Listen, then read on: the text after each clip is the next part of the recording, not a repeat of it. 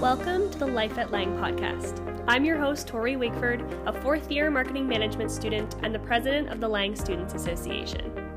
On this podcast, we will be interviewing a variety of guests from across our Lang community, and through hearing their stories, advice, and experiences, we hope to give you a glimpse into what life is like here at the Gordon S. Lang School of Business and Economics. In today's episode, I sat down with our first ever guest, Caitlin Cortina. Caitlin was the president of the Lang Students Association from 2020 to 2021 and is now the current captain of our JDCC team here at Lang. Caitlin's been involved in all different things during her time here at the Lang School of Business, and she shared with us not only advice for how to get involved, but also why she thinks that joining things like student associations can completely transform your university experience. We hope you enjoyed the episode, and let's get started.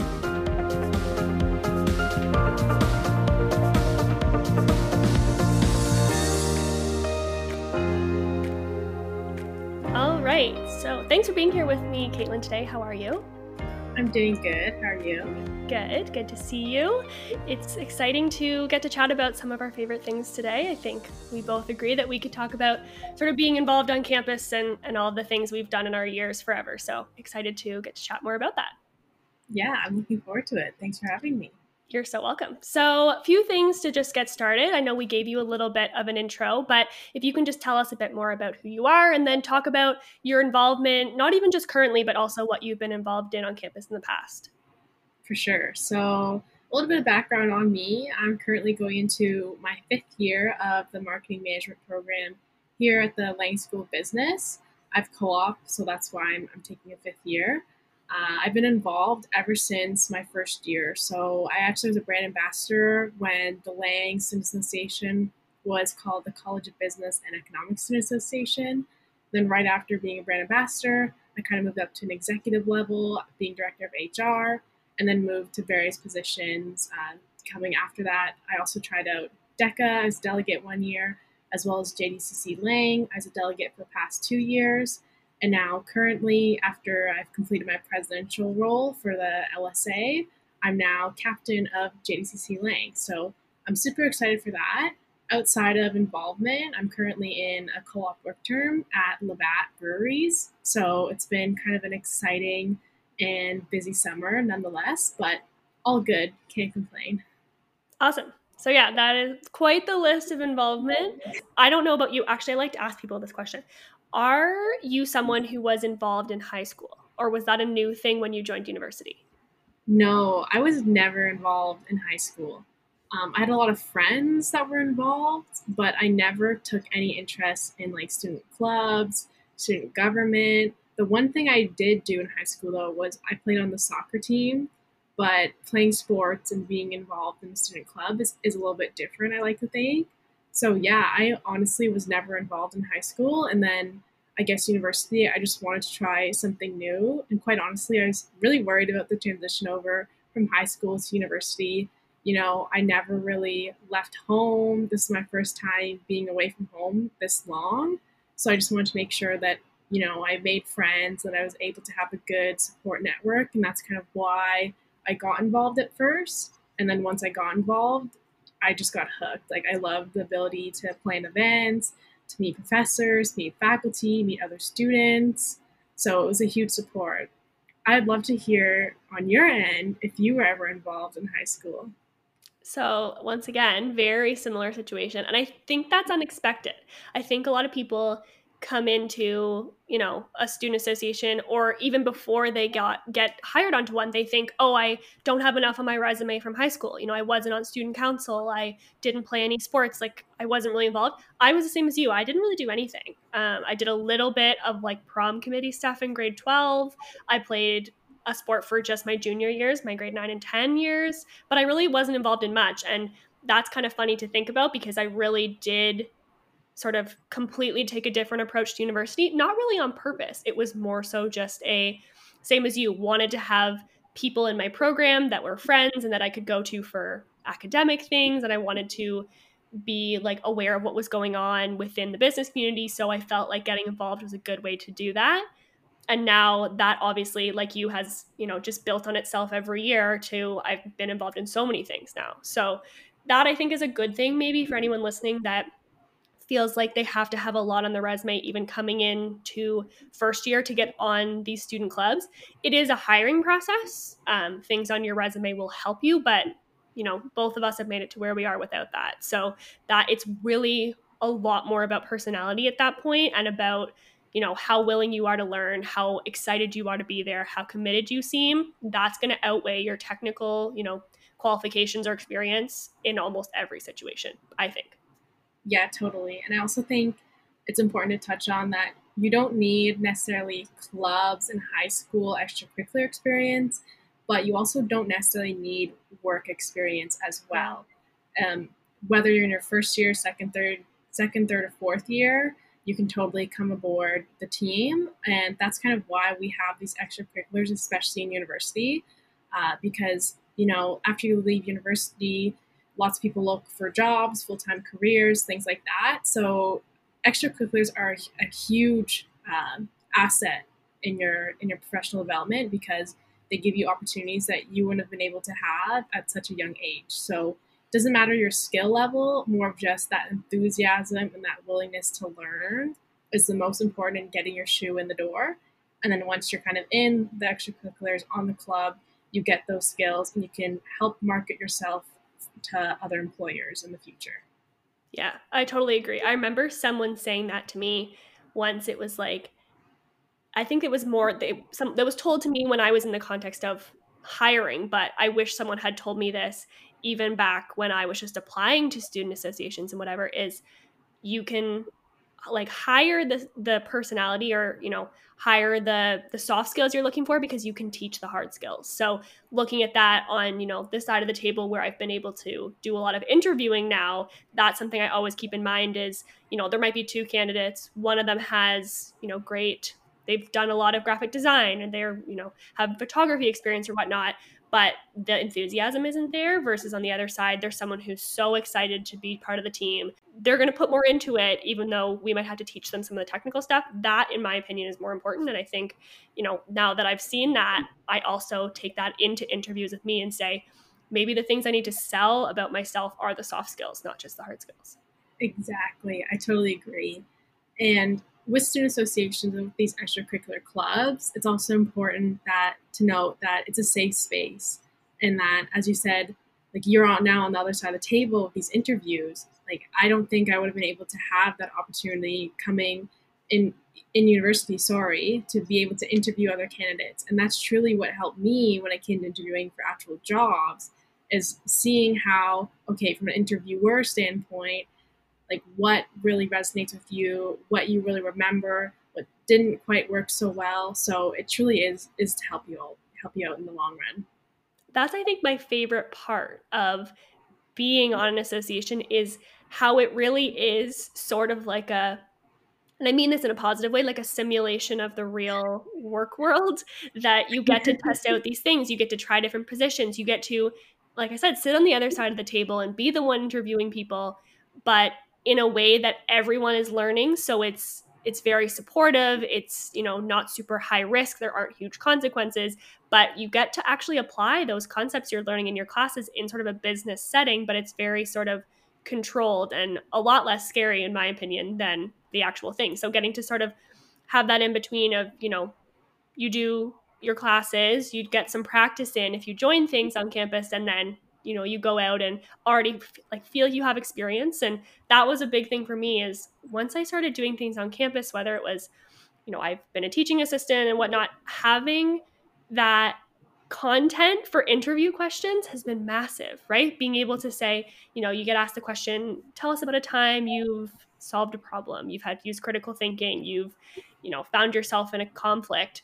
I always have an answer. So that enough, right? Because that's the worst feeling. You're sitting in an interview, you get asked a sort of situational question like that, and you're like, I can't think of an example. I don't think anyone who's been involved for a couple years could ever say, oh, I can't have, like, I don't have an example for that question, because we've gone through all those things, but in sort of this like low risk setting, which is really cool.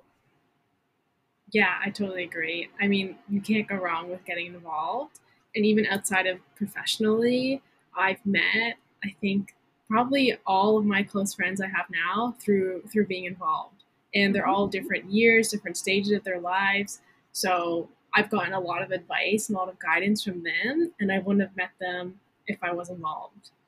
So true. I can definitely say the same thing, that my core friend group also happens to be my coworkers and my mentors and the people in my classes, and that's really cool. I mean, I think it's good to also have friends outside of your program. It's sort of refreshing sometimes to, especially as business students, we like to talk about business. So it's nice to have my science friends and my, criminal justice friends and whatnot, but it's pretty cool to have those friends that you get to sort of grow professionally and work professionally with, but then also, and that's why student associations are fun, is because chances are the people that you're working with, the people that you're attending meetings with, you get to do that, more professional stuff, but you're also probably having a ton of fun with them in your personal life. And that's fun to work with people that you really get along with. What's a piece of advice you would give to a student who's like, I want to get involved on campus, I want to do something within the business community at Lang, I don't know what to do? What's a piece of advice you give that person?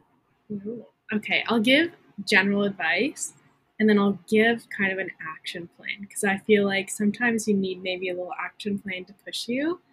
General advice is say yes. I started saying yes in the middle of university, so probably my second, third year, to literally everything. Like not just being involved, not just, various other opportunities, but like yes to going out with friends, yes to studying, yes to trying a new course. And it's truly changed my life and opened up a lot of doors and a lot of different opportunities, both personally and professionally. So that's my biggest recommendation. And then kind of going hand in hand in that is with saying yes is being able to have an open mind. So like if you have a suggestion, if you have feedback, say like yes and yes or we can do this, or even just ask the question why so you can get a better understanding. An action plan if you're looking to get involved. First off, we have 17 organizations right now, all ranging from different areas of majors to areas of interest. So, first step is for you to see kind of which one you're interested in. Best way to do that is to look on their Instagram, see what events they put on, see what the vibe is like, see if it aligns with your values, things like that. Once you have kind of, and you don't have to limit yourself to one. You can have a couple in your mind. Once you have that list, just go ahead and apply, and show yourself, be yourself in the interview. That's all that we're kind of looking for, and then the rest is history. I have to add a few tidbits of advice because, first of all, for anyone listening that wants to get involved, we're both very open to giving you the tips and tricks to this, because we've been on both sides of the table several times. And not that it's necessarily something, my biggest advice is just don't feel like you need advice. Just kind of go into it and share your true reasoning and be excited and show that you're willing to learn. That's sort of like, I think we both agree on that. But the thing that really helped me was try and get in sort of contact with, or try to go to events hosted by the associations you're interested in, because if you're a familiar face and you've shown up to events or initiatives that have been hosted by that team, if that team sort of knows who you are, if you've introduced yourself, if you've expressed that you're interested in joining before you actually submit an application, when your name comes up on that application and you're already a little bit familiar, that's going to be huge because you've already demonstrated that you're going to put the effort in, or that you have a genuine interest and you're not just doing it for your resume. So that's something I definitely tell people. I also think just be, like you said, open minded about why you're going into it, but also remember that it should be a balance of, we understand this is a resume builder. No one's denying that. That's a big reason why we all do it, but that shouldn't be 100% of the reason, because you're not going to get a lot out of it if that's the only reason. So also go into it, looking for ways to learn new things, looking for ways to get involved with different people, to meet new people, to, expand your social circle, to find out about other opportunities. It should be a good balance of both. So do a little sort of self check before you apply to something like this. And again, we're such advocates for it's never too late. If you only Yeah. have, one semester left, it might be trickier. Ideally, start in September of your last year at the latest, but it can be done. Do it anytime. It's never too late. There's always something around. But in that way, it's never too late, but also make sure you're doing it for the right reason, because that's going to make it like way more enjoyable if you're there for sort of both sides of that. Okay, so question sort of comparing now, you mentioned that obviously been on the LSA. You were last year's LSA president. You've had some other sort of director roles. You're now captain of JDCC. So first of all, can you explain to us a little bit more about what JDCC is? And then second part of that is what's been the biggest difference for you sort of leading the LSA and leading the JDCC team? All right. So JDCC is our business case competition team here on campus. So it can get a little bit confusing just because we compete in different areas. So we have an academic area that is your traditional business case competition like style. So essentially, we have different disciplines in the academic team, and they all compete on teams of three. They get 3 hours to analyze a case. They do a 20-minute presentation to panel of judges, and then that's kind of their competition. We also have sports, well, now esports. So they essentially play video games and compete on sports. We also have a debate team, so we do parliamentary style debate, as well as social, which is kind of like an improv team, which is actually pretty interesting because you learn a lot of skills that you can apply to business and that you can apply to life on the social team. And I don't think many people know that. I think the inclination is to always go to academics, like business case competition, easy peasy. I'll learn some things, but I think you'll learn more as social. So I'm a huge advocate for the social team. Second part of that question is the difference between JC and LSA. So I know we kind of touched upon this earlier on, but LSA is very much like a business or similar to a business. You have like two VPs, about 10 to 12 directors that help kind of support you, and then quite a larger team below that. You also plan more events, plan more student mentorship program, and being on the Lang Student Association, you're looking at the big picture. So how can you provide value to all the students at Lang? How can you help out the other student leaders, student presidents on other clubs and associations? So you're kind of looking at a whole bunch of different things and figuring out how you can tie it together and what's the value in it. With JDCC, it's nice because at least for me, I feel like I can at least focus into one association, like one area, even though we have kind of different teams.